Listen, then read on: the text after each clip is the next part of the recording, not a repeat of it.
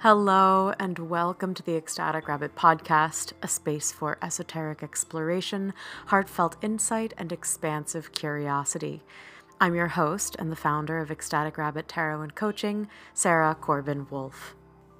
Today, I have lined up for you an amazing conversation, if I say so myself, between me and another wonderful Sarah from Blood, Bone, and Honey, who is a sumptuous presence in the world, in upstate New York, and on Instagram. This is another IG only so far friend. We have yet to meet in person, despite our best efforts, but the day will come. The day will come. All right, enjoy.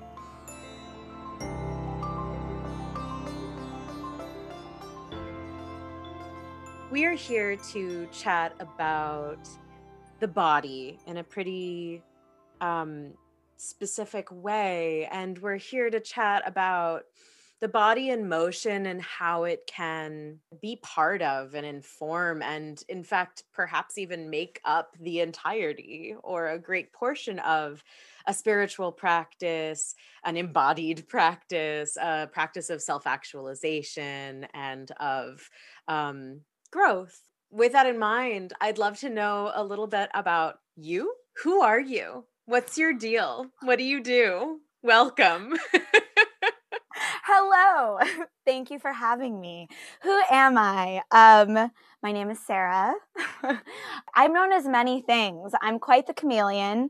I wear many hats in this incarnation and am still coming into an understanding of how to talk about that and what that is and what that means. And I would say right now, I am a wife. I am a friend. I am a daughter. I'm a sister. I'm a coach. I'm a mentor. I am a devotee of body wisdom, and I'm coming into my voice in a way that feels in alignment with the massive paradigm shift we're moving through right now. And as we're moving through that shift, I'm listening very closely to the messages I'm receiving about how I can best be the hands and feet of God, Goddess, Source, Spirit, the universe, the mycelium, whatever network, humanity, whatever network and frequency I'm tuning into in the moment. And it's been relayed to me so far as this this title that I'm still growing into, which is Higher Self Embodiment Doula work, specifically supporting people in birthing a full spectrum, multi-dimensional experience of themselves, where they understand that they are the bridge between heaven and earth, as consciousnesses, as dimensions, as whatever way we want to relate to that. All of the different individuals that you're working with, of course, they're unique people. Are they also going each on a unique journey and you're kind of following their lead in how you help facilitate their process, their work, their play? Like a resounding yes. Everyone's reference point and starting point for when they come to work with me, everyone's journey is different. And also, as a practitioner and facilitator, there are rails and boundaries and pillars of the temple space. I think safe is such a charged word right now, but so that everyone can feel safe in whatever way that means for them to have this new experience of themselves and their power that they're now ready to access. Myself having kind of a coaching practice that has now really morphed into tarot study in a very cool way, like a very deep personal study of tarot. I have my container that I can offer. I have my pillars that I can uphold, but that doesn't mean that every individual is going to get the same experience from me. So we know each other through Instagram. I've been struggling to remember how I came across your account or who found whom. And like, it's been years now of following each other. I feel like we've both seen each other's like growth from this sort of like birthplace, which is super cool. One of the things that I think of when I think of your Instagram presence is just dance parties with yourself, with like your stories with us, and also in group settings with other human beings, like actually in a space together. How does that fit into the doulaing that you're doing with clients, if you can share? This is a tender one for me because, well, I'm actually not going to say more. I'm going to let it come out tender. The way that that's showing up right now in this current expression, and there's been many ways this has shown up before in my professional life, like my very first job as a dance teacher, teaching creative movement to little kids. And that was very much so a part of so much of my early, what I like to call mystery school on life training and expression of my own leadership. And right now, the way that it's presenting itself continues to be very experimental. When it comes to my individual clients, everyone's invitation and what ends up becoming a part of the ritual that they're being invited into at that time is so dependent on like what their relationship is to their own body and movement at large. I have found that a devotional dance party, which is something I use with my clients, tends to be a really accessible way to invite people into moving and celebrating in a way that's accessible. Like even if you've had a horrible experiences with parties and like going out and dancing publicly, we all like know like, oh, a dance party. We as humans have this innate ability to access joy and pleasure and fun. And so I like to start there, not to bypass any pain or trauma in the body, but just to start with a reminder of like, you get to move your body and like, this is your body and you can move it any way that you want to move it. My main objective, aside from all of the trauma-informed yoga training I've done and somatic art training and my lineage as a ballet dancer and a modern dancer and trained in Alexander technique and all this stuff, is just like, we need to dance again. And we need to breathe and we need to laugh. I have such a strong belief that we need to connect to this part of us that just knows how to be in relationship with body movement in a way that feels radically authentic and also profound. How profound the experience of moving your body, maybe after a lifetime of not being allowed to move. Maybe you're the first one in your lineage who's dancing again. Maybe starting to dance makes you want to just fall on the floor and bawl your eyes out. I've certainly been in those moments in my life and my relationship to my own body and movement practice. So right now, in this current moment, as the world is cracking open, as we're all cracking open, as old identities are integrating, as shadows are having light shone on them for the first time in millennia, I think that my invitation to people right now is just dance. I personally am so deep in my yoga training right now, still for the last 5 years, that I'm slowly dripping that in.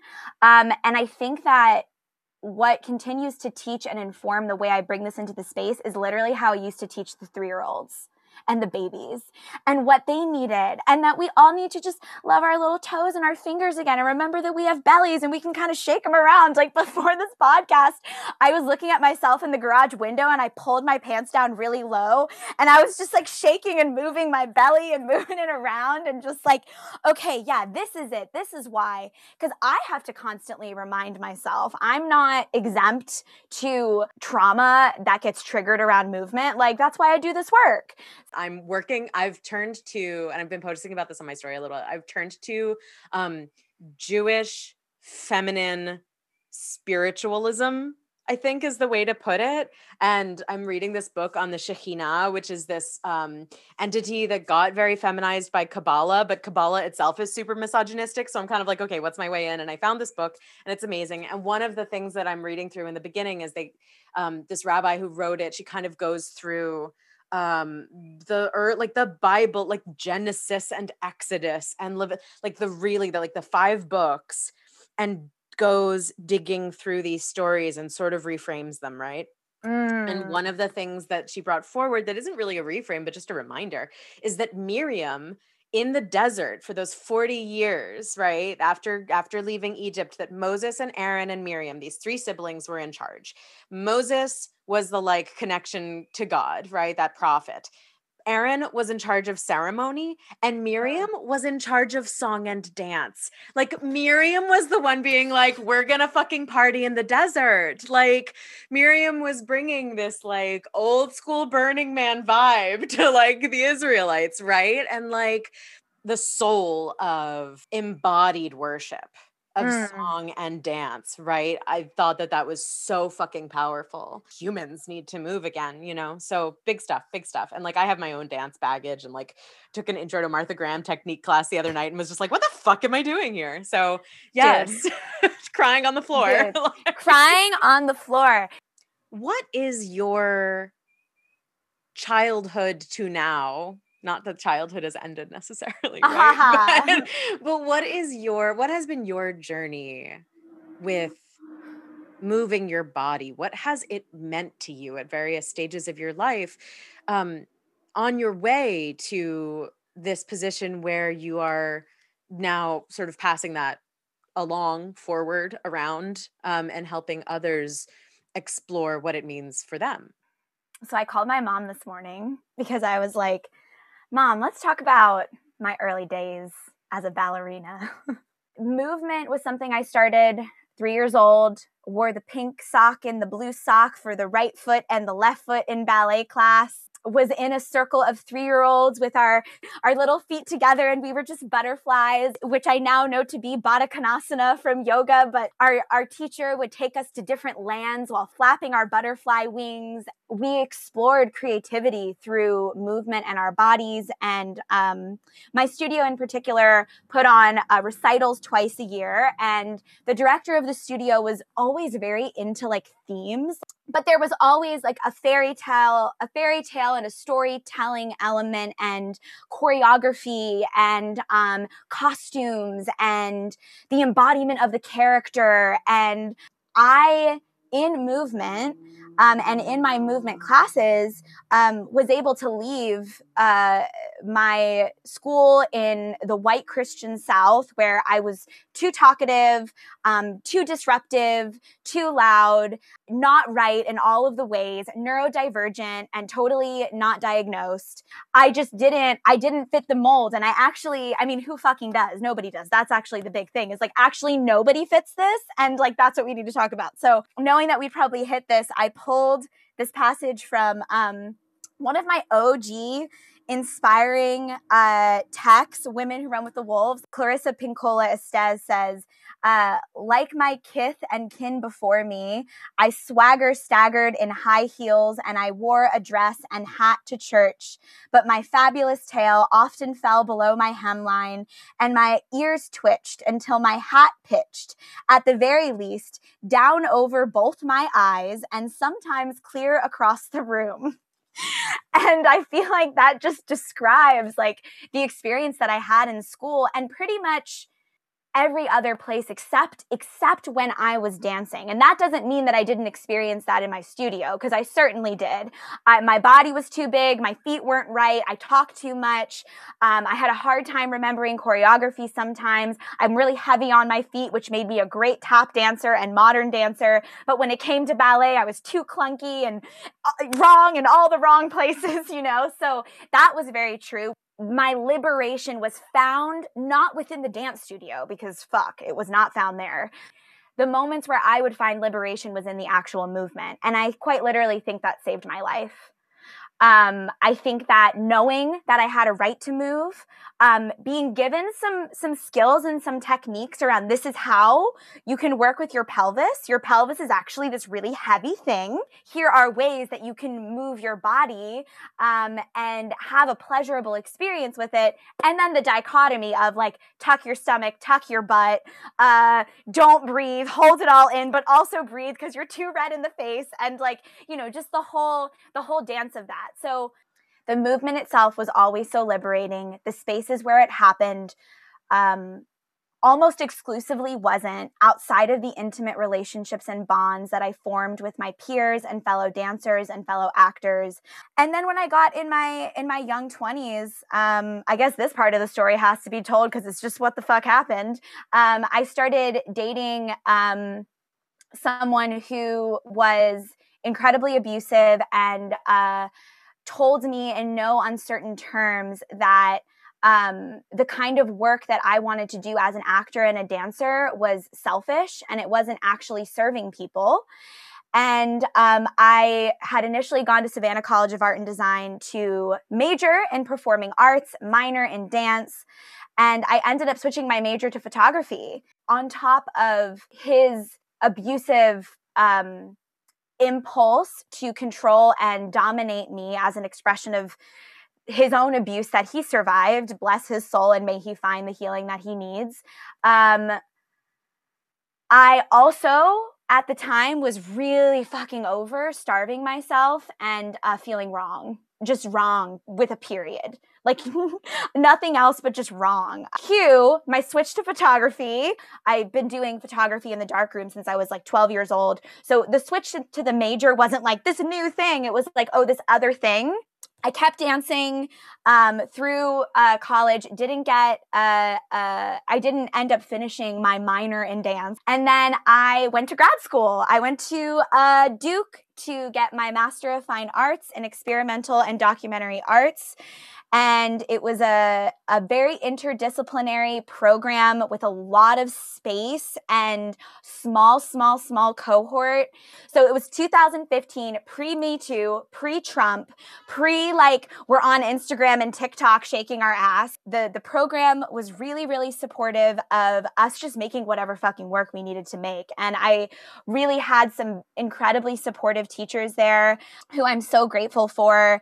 And they basically just encouraged me to tell my story, and that it was valid for me to make diaristic art and talk about my experience, and that, in fact, I'm in a lineage of folks that have come before me doing this kind of work. And so I just started telling my story the way I knew how, and that came through my body in many ways. It also came through, I did a breastfeeding project where I went and photographed women and chest feeding people across the Southeast and their experience with breastfeeding and chest feeding and mothering and parenting. And through that study of the body and in these random people's homes, like photographing them and being with their bodies and their babies and their stories and their stuff and just like all of it, I fell in love with like, oh, what happens when we like take the masks off? Like what stories do we tell when something doesn't have to look or be a certain way, and it's just this human in this body having this experience, and like how that is also movement. And I fell in love with like telling people to just tilt their head slightly to the right and like lift their chin and open their chest and take a deep breath. And the work that I do now, this connection to the body while speaking, this connection to the body and like what's happening with the arms, what's happening with the heart. Is your jaw relaxed? Are you in your belly? Can you feel your feet and your legs while you're talking? Like that has become my interest now. And it's kind of, I don't know if I've definitely never told the evolution of it this way, but that's kind of my journey from this like in the tutu that's a little too small in point shoes, like doing my best to hit the grand jeté, to like just falling in love with like inviting people to drop their shoulders and relax their jaw. But also into like dancing around and shaking their arms and sticking out their tongue and making a sound and growling again. And yeah, so that's the journey.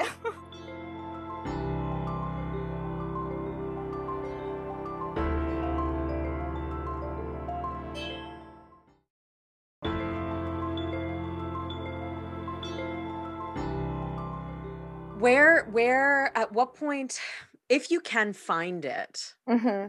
Where, when, how did the intersection arrive to you or happen between your very human experience of your body in and out of dance studio, in and out of movement, but your experience of the body corresponding with or intersecting with your experience of, for lack of a better term today, spirit? I don't remember a time when I wasn't in communion with something.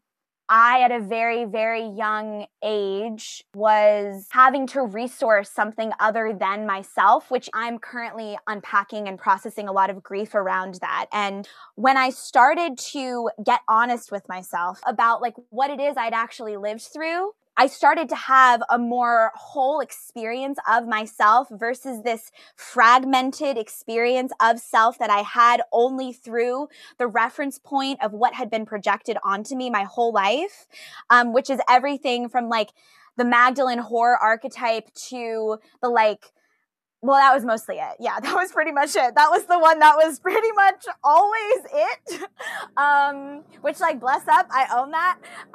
But also, like, it was deeply traumatic. When I started making art about it, when I dropped the fucking dance classes and I started just like exploring movement in my body, in my studio apartment, it was then that I started to have not only this experience of like, oh, I feel connected to something larger. But I started to bring that experience into my body and understood that like I was the path and I was the key and I was the chalice and I was the temple and I was the prayer. And like, oh, okay, this is maybe what it means to start exploring the spiritual and the sacred. We have to do this in body. Healing happens embodied. It can't happen divorced from the body. That became my access point to the reclamation of my experience of principles of creativity and flow and pleasure and also chaos and wildness and unfurled and unleashed through my own body, through making art about my experience, through facilitating space where I was photographing, through even watching people on social media at that time, starting to explore some of the areas that I was interested in. I started to have an experience of the spiritual in my body, and no coincidence, going into my yoga practice at that time and starting to explore movement in a way separate from ballet, tap, jazz, modern, going into my yoga practice was profound. Not because I was doing a bunch of chaturangas, but because my teacher, Nina B, she was talking about movement having the capacity to facilitate a healing experience that happens on a somatic level, and on a neurological level, and on a biological level, on a physiological level, on a spiritual level. And it just like cracked my world open. I had to go in by myself. I've always felt like a witch. The witch has been an archetype, a term, an embodiment, a point of reference, an identity that's both been used to liberate and oppress. This is really fucking interesting. You'll find me here. And I continue to just like hang there and listen to my next directions from my higher self and spirit. Amazing. That was so, that's a bigger question than I think I even realized it was. And I thank you for everything that you shared. I think that covers so many of my follow-up questions, and I'm just enamored. So thank you. Awesome, awesome, awesome. If someone here is listening and is like really vibing with what you're saying here and maybe resonates with some of your story, but doesn't really know where to start, can you offer sort of a first 1 to 3 steps into softening into a devotional dance movement embodiment practice? Put on the song that lights up your soul and just start moving, and make sure that you breathe and be really, really kind and patient with yourself. And if emotion as energy in motion rises in the body, let it be. Let it come up. Let it come out. You are safe to be with yourself. You have a right to develop a relationship with your body and your physical body, your emotional body, your energetic bodies. And slow and steady really is the way to go with this kind of work. And the propensity to want to rush and push will be there because that's how we've been conditioned and programmed to do it. Also, get out in the woods and journal for some reason is coming up, and maybe just like scream. Like those are some other things, like get on top of a mountain or a hill and just shout, like let the voice be a part of the movement. Like if a sob wants to come up while you're dancing, which happens for me all the time, let the sob come up and out and move your body while you do it. And don't be scared to look crazy in quotation marks, and also question who gave you the definition of what crazy is, and really examine that before you call something that. There's this phrase that shows up in home goods, wall decor, dance like nobody's watching, right? Which, like, yes, absolutely. Fundamentally cliche for a reason. I want to talk a little about the visibility that you bring. What is the difference for you when you are having a devotional dance party by yourself on your own, and when you are putting that visibly into the world for your followers to see on your stories or in a reel or in a post, whatever it might be? What is different in your embodied experience of those two experiences? In my personal practice, whenever the camera is off and it's just me and me, which is one of my favorite places to hang out, it's like, what's of service to me right now? And all of the parts of me, as one of my teachers, Nina, says, what committee members are at the table right now and who needs what. And recently for me, it's been the like cry of the infant, as my teacher Des would say, like this sort of demand to be felt and held and loved in order to be integrated. So when I'm in my own practice, my question is like, how can I be in service to these parts of me right now? I then also have a practice of sending love and energy and light and prayers up and out to my community, always blessing all beings, and prayer around my clients and their work. I guess this is where kind of the personal hybrids into the professional, as it does for those of us who are like at this kind of intersection of doing this kind of work. But I guess to just synthesize that, in my personal practice, it's like, how can I bless my own being right now? And how can I bless other beings in the world in a way that just feels authentic to me? And then when it comes to Blood, Bone, and Honey and my community space and showing up in service there, I don't know if I always consciously asked myself this. And I think that's just me being honest, because I wasn't always coaching, mentoring. It was just Blood, Bone, and Honey. Before it was Blood, Bone, and Honey, was just Sarah Elizabeth Borst, which is my maiden name. And it was just my art, and it was my story and my experience. And Blood, Bone, and Honey has shifted. Now it is a community space and a temple space and a platform in its own right. And one of the first doorways that people walk through when they enter into working with me. And so when it comes to social media, I really am asking myself, and have been asking myself, how can I be in service to the people that are here? What would be of service to share right now? And sometimes my ego says something really different than my heart. And sussing out those directions and where those directions are coming from became one of my portals of interest into like, oh, what is it to explore the higher self? What is it to explore this aspect of the infinite consciousness of divine love? Like, what is it to hang there? And so, does this feel like nutrients? Am I serving nutrients? And I also think that can also be a question that keeps you from serving anything, because then there's a lot of I overthink shit. Period. Just point blank, period. I am an overthinker. And so there's a dance I'm doing right now with that question, and really asking myself in my integrity, what does service look like right now? I'm like, who and how do I want to be inside of this social media expression? And that's just something I'm always asking myself. What is actually of service right now? Cool. And I realize that we haven't really introduced Blood, Bone, and Honey. Can you elevator pitch that? Oh my God. I've never been good at elevator pitches. I'm not sure if I ever will be. It's overrated. It's so overrated. The prayer is different every day.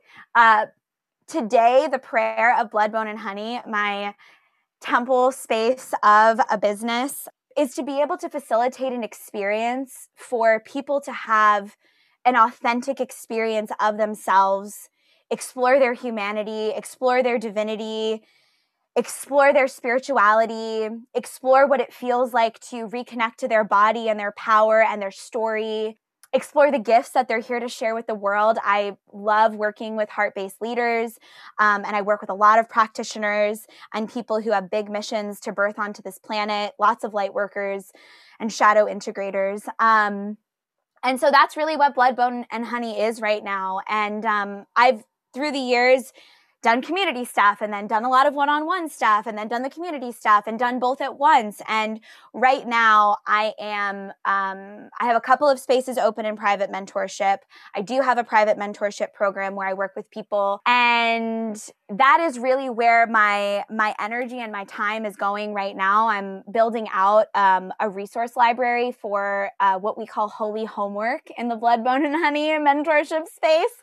After every session, my clients get customized holy homework to support them in integrating and being in their practice and exploring whatever's there to be explored. And so I am creating a library right now of just like all of these practices that, you know, I've been doing, sharing, facilitating since like 17 in the dance studio teaching the 3-year-olds, you know? So that's where Blood, Bone, and Honey is now. And I've done group mentorship and group spaces, and that is something that will always be a part of the ministry of my work. And I'm in a moment right now where I'm deciding, I've got a couple of online courses, I got a couple of retreats I've done, a couple of master classes, like what happens next? Where do I want to take this in the wild, wild west of the digital online course space? And also, like, how do I want to facilitate more things in person as the world continues to shift? As I'm getting clear about the community offerings that are in highest service to